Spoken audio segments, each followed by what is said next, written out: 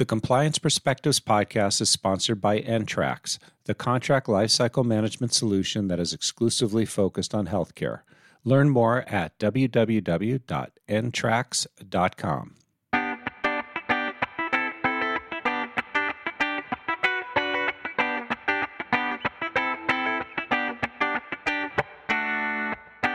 Welcome to the Compliance Perspectives podcast. I'm Adam Turteltaub from the Society of Corporate Compliance and Ethics and Healthcare Compliance Association. Joining us today from about 35 miles south of Nashville is Sese Bennett. Sese's a virtual CISO for CereCore Advisory Services. And today we're going to be talking about the concept of zero trust. First, Sese, thank you for taking time away from your morning to talk to us today. Oh, thank you, Adam. I'm happy to be here and welcome the opportunity to talk a little bit about zero trust. Well, I have to say I'm intrigued by the topic. Can you tell us what is zero trust and what's a zero trust approach? Sure. So zero trust is a security strategy.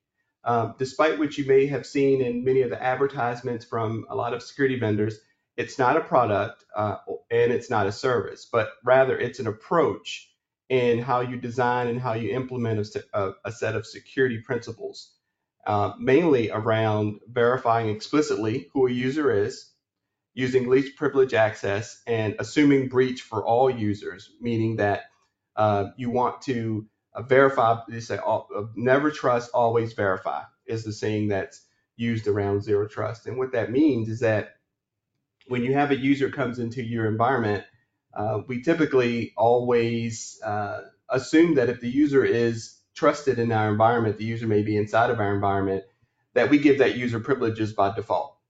So zero trust kind of turns that approach on its ear by saying you never trust a user and you always verify.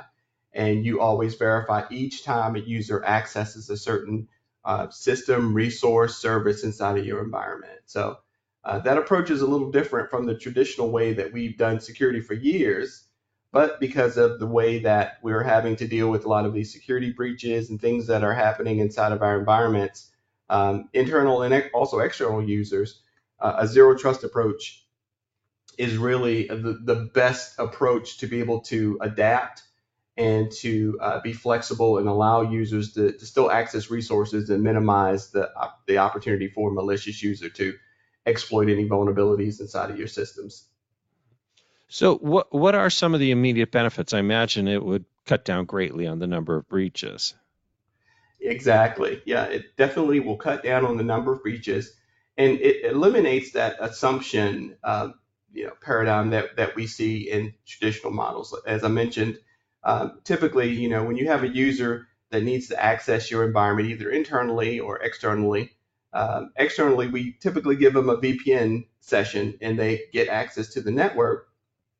And from there, they can go anywhere inside the network. We assume that user is a trusted user. So with zero trust removes that assumption. There are no trusted users. Everyone is an untrusted user, and everyone is verified the same way. Another immediate benefit is that it increases security by looking at users individually and giving them access to resources when they need them, as they need them. So you just don't have access to everything in the network or in the environment because you're in the environment. You get authenticated to each individual resource or service when you need it. So that's going to give a little bit more fine-grained access control, and it's also going to allow your security teams to better manage access to sensitive resources that may be inside the environment.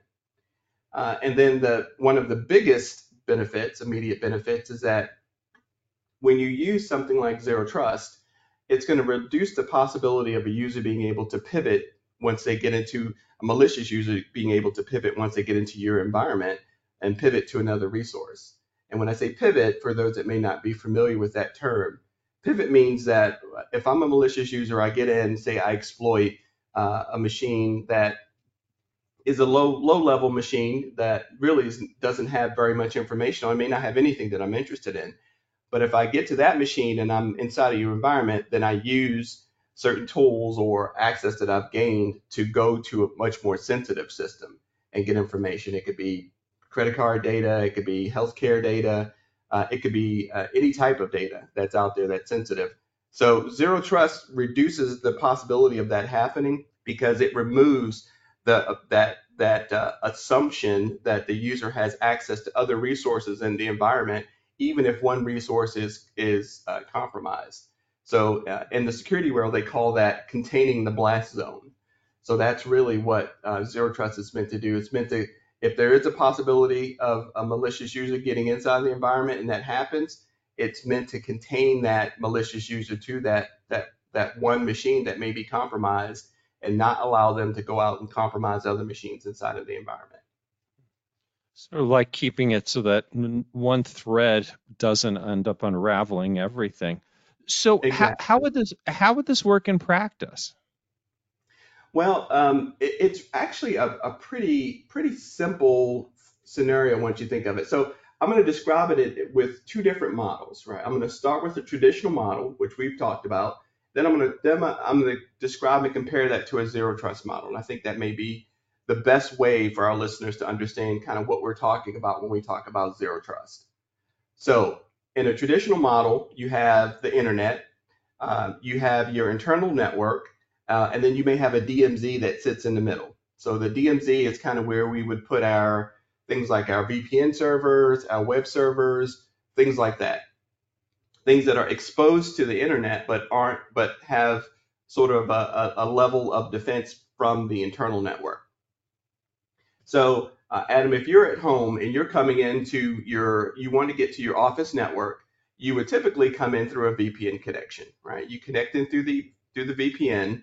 The VPN from in turn will authenticate you. It usually will ask you for username and password. It may ask you for multi-factor authentication in addition to those username and password credentials.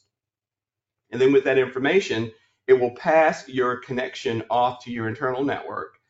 You're on your internal network, and then you have access to all your resources. It may be database resources, it may be SSH sessions so that you can manage other resources, or it may be just web services inside of your environment. So that's the typical model. And in that model, you can see that there could be some opportunities for compromise, right? So say, for example, someone came in as you. Once they authenticated to the VPN, then they have access to everything that's behind your firewall in your network. So now let's compare that to the zero trust model. In the zero trust model, a user would, same thing, where we have a user that's coming in from the internet, we have our internal network, and then we have our DMZ. But in this case, our DMZ is going to be our zero trust environment. So when our user from the internet comes in, instead of hitting your VPN, they're going to hit a proxy. We're going to call it a proxy now for simplification. That proxy is going to have the ability to authenticate that user, to validate that user's credentials. And instead of sending them directly to the network, it's going to send that user or tunnel that user directly to the resources that they have access to based on the proxy, based on that information that's processed inside the proxy. Now that really creates a couple of differences as far as how security is being managed. Number one, the proxy is going to dictate whether you are who you say you are. So it's going to look at you as a user and say, well, is Adam coming in at 4 o'clock in the morning from Pakistan? Well, if he is, it's probably not Adam. So I'm not going to allow that connection, right? It's going to look at your habits. It's going to look at where you're going. So they said, well, Adam is going to a system that he's never gone to before. So that looks suspicious. So we're not going to allow that connection either. But if you're coming in through the proxy and you're hitting a web server that you typically work on, or you're hitting a database server that you have access to, it's going to allow that connection. But it's only going to allow that connection to that resource when you need it.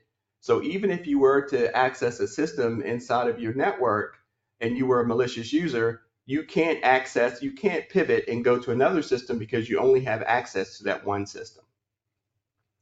And that's the major benefits, and that's typically how zero trust works. And so if you take that same model that we just described, and instead of coming from the outside, you apply that to the inside.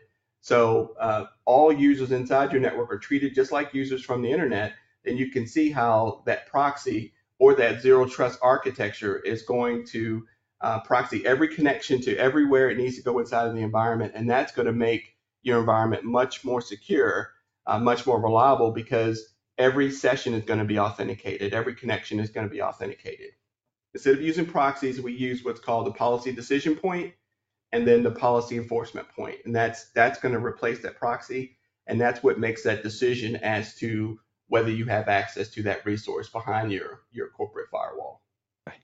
Well, that's interesting. And I can see two things there, honestly. The benefit of a lot more security. However, the downside I can see, and I see this as a user of technology, is it could be very frustrating for employees to deal with this. I mean, if you are suddenly sent to Pakistan, for example, and you suddenly can't get into something because the service decides that this doesn't add up, and frankly, just having to do dual factor authentication on so many websites these days, I understand the point of it, but it does get annoying at times. How Mm-hmm. can an organization manage all of this potential employee frustration? Yeah, one of the big misconceptions about zero trust is that it makes it more difficult for the user. But if it's done correctly, the user shouldn't be able to tell the difference. What I mean by that is that we mentioned that centralized management point, the proxy, and if that's configured correctly, and if those resources are made available when they need to be made available, so it's going to require some work, right? It's not plug and play. But if it's done correctly, the user sessions should be pretty much invisible to the end user. So nowadays, when we have to multi-factor authentication to multi-factor authenticate to multiple resources, that's difficult. That's a pain. But since zero trust can use that authentication and then base it also on other validation points, it really can simplify the process for the user. So there is a learning curve. But if that learning curve is compared against the processes required to get it up and running, and you do your homework, then it can make the process less frustrating for end users as they go through the zero trust experience. Which would obviously be a very good thing. So finally, what teams within your organization do you involve in creating a zero trust approach? Well, creating a zero trust approach is a collaborative effort, right? It's going to require input from multiple areas. That's going to include like information technology, information security, definitely application management teams and server management teams, things like that. But it's also going to include third-party vendors and suppliers, because those are the folks that usually will need access from the outside into your environment. And probably most importantly, um, it's going to need buy-in and enforcement from your management team. Once your management team gets behind something like zero trust, then it can help change the culture of the environment. And once that culture changes, then if it's done correctly, then zero trust can be something that's seamlessly integrated. And hopefully seamless is what the experience will be on the front end, while at the same time a much, much more robust defense hidden behind the scenes that will hopefully protect organizations from all these breaches that we've been seeing lately. Well, thank you, Cece, for sharing these insights with us. I want to thank all of you for taking the time to listen. I'm Adam Turteltaub from SCCE and HCCA. I hope we were able to expand your compliance perspective.